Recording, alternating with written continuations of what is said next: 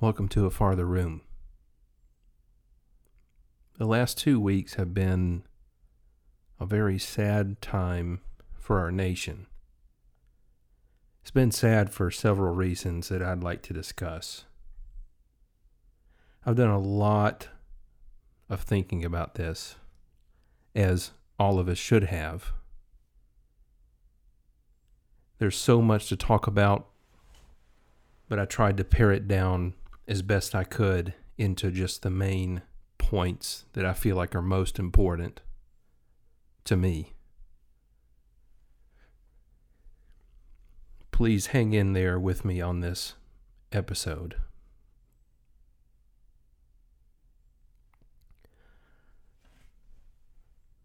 A man was killed. George Floyd. He was killed by a police officer in Minneapolis, Minnesota. It was caught on video. If you haven't seen the video, I'd encourage you to watch it. It's very sad. And it makes any decent person want to see repercussions for those people involved. It's best to use as a starting point. Think about if it was your family member who was killed. Why did it happen? Why was something like that allowed to happen? What kind of person does something like that?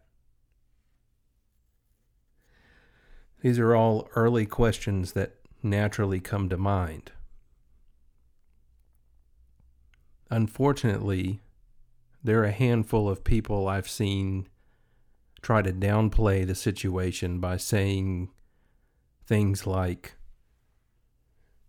well, he had just committed a crime. Well, he was on drugs. Well, it looks like he was resisting being placed in a police car before that. That doesn't matter. None of that matters. It's all just a distraction. It's avoiding what really took place. He should still be alive, despite if all of that is true. Doesn't matter. He should still be alive.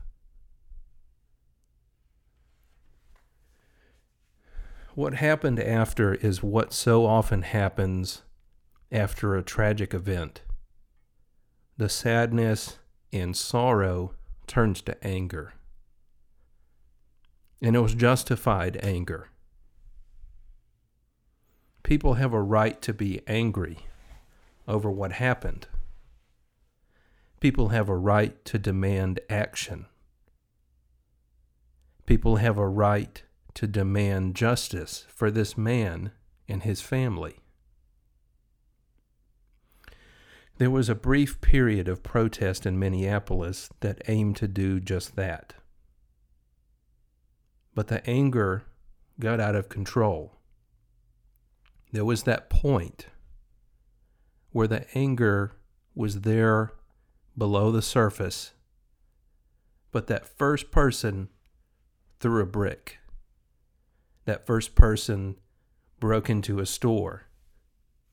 That first person smashed up a police car.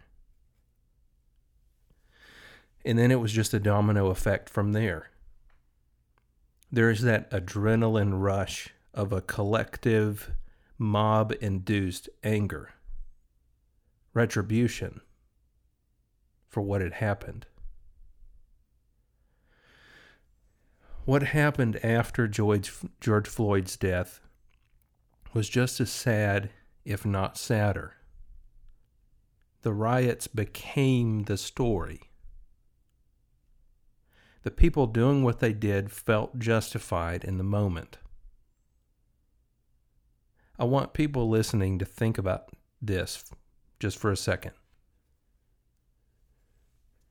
The riots that followed George Floyd's death killed more Black Americans than what happened to start the riots in the first place. I counted at least 6 different stories I read. 6 Black Americans killed in the last 2 weeks during riots. That's terrible. How can anybody objectively say that's okay? People came out in support of the riots. I have read a lot of posts by people on social media that have said things like, paraphrasing, if some people have to die or are injured, or if businesses are burned to the ground, then fine. Let it happen. We have had the problem of systemic racism go on for far too long in the United States. If some bad things happen right now, it's just part of the process of getting us where we need to be. I think a lot of people silently agree with that. I've thought a lot about it. While I can understand the point that they're trying to make, I think it's just a bad stance to take. I think if you really believe that, how are you any different than those people who may have said, George Floyd was on drugs, he was a criminal, he got what was coming to him? If you're going to advocate violence, you're not better than those people who just brushed off the police violence against Floyd. As we have to deal with the aftermath of a tragedy, we often look for people to blame. I've seen it said over and over and over and over. George Floyd died because Trump. I've said this in previous episodes, but I hate it when we politicize everything in this country, everything. This is an election year, and everything gets turned into some left and right thing. I know it's very easy and trendy to take that position right now. George Floyd died because Trump. But let me say this. Michael Brown, Philando Castile, Freddie Gray, they all died at the hands of police during Obama's presidency. Was he responsible for those deaths? Did he share any blame in what happened? No, he didn't. Nobody tried to pin that on him. And I don't think it should be pinned on Trump either. Well, Trump is a white supremacist. Come on. Think for yourself. I understand a lot of people just hate his guts. I understand people want him gone. I truly do get why people don't like him. It's always really easy to point blame at people you don't like. But maybe we're taking our eye off the ball a little when we're doing that. Maybe it's just a distraction. Another way to vent. Another way to try and make sense of something that shouldn't have happened. Respect, human decency, solidarity as human beings. That's what is sorely needed. That's what could have prevented George Floyd's death. What troubles me the most, and of course I'm one person, is it doesn't seem like we're having much discussion about solutions. Solutions.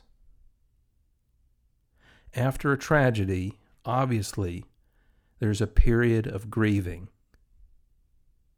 And in this case, there was a period of uncontrolled anger. But now what? Now what? Have we lost the plot already? Did enough regular people see enough images of burning buildings and people getting beaten up in the streets that now they're turned off to this whole thing? That's a worry. That's a problem, if true. We need to be having dialogue. We need to identify concrete problems we can point to. And we need to brainstorm concrete solutions to those problems. What about standardization of training among all taxpayer-funded police departments? More screening and targeting of certain personality types to fill police positions and certain personality types to weed out. What about more accountability for police departments by granting new oversight of their internal investigations? I'm not saying these are good or bad. I'm saying these are examples of real solutions that could be discussed. These are changes that may actually provide an impact on police relations with people in their precincts.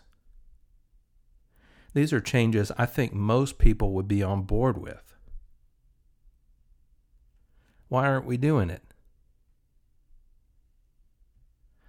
I know people will not like this, but I'll just ask it because I'm a contrarian. What does a black square for a profile pic on Instagram solve? I'm not saying it's inappropriate, and I'm not saying people shouldn't do it. I'm asking, what does it solve? Other than just allowing people the opportunity to virtue signal on the internet.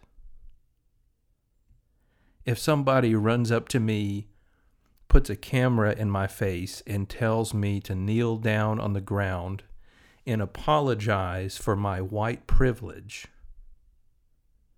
what does that solve? I saw a video just like that on Twitter. A lady who was asked that. It was a compelled bend the knee type situation. Come on. What does that solve? Nothing. It may make you feel good. It might make you feel better in the moment. But it doesn't do anything to get at the real heart of the issues. I want us to fix our issues. There are millions of Americans who want that. I'm not special. I'm stating the obvious. The majority of Americans want more of the same things than we would be led to believe on television. You won't get that from Maddow or Hannity. It's all about message. It's all about how it's packaged. And it's all about, are we going to determine any actionable goals? Goals we can unite around. Decrease police shootings by 50% by June 2021. That's a goal. How can we go about forging more relationships with people different than us? As individuals, What can we do better to understand the people we share a town with? That goes for people of all races. The problems are complex, but that doesn't mean they can't be solved. We need to talk more about the problems, and we need to talk about them in a respectful way. Monologues aren't going to help. I'd like to have some dialogue about it on this podcast. I don't know exactly when it will happen, but I'd like to work on it as a possibility. A lot of people are afraid to do it. It's a very sensitive issue for good reason. Some people are afraid they'll be the next victim of cancel culture if they say something in the wrong way. But we need to do it. We need more of it. Can we eliminate an us and them attitude from the human psyche? Can we hear the needs and concerns of people and be respectful, be humble? Can we put aside our pride and ask, what if I'm wrong? And can we admit somebody might know something we don't? I sincerely appreciate you listening to this episode.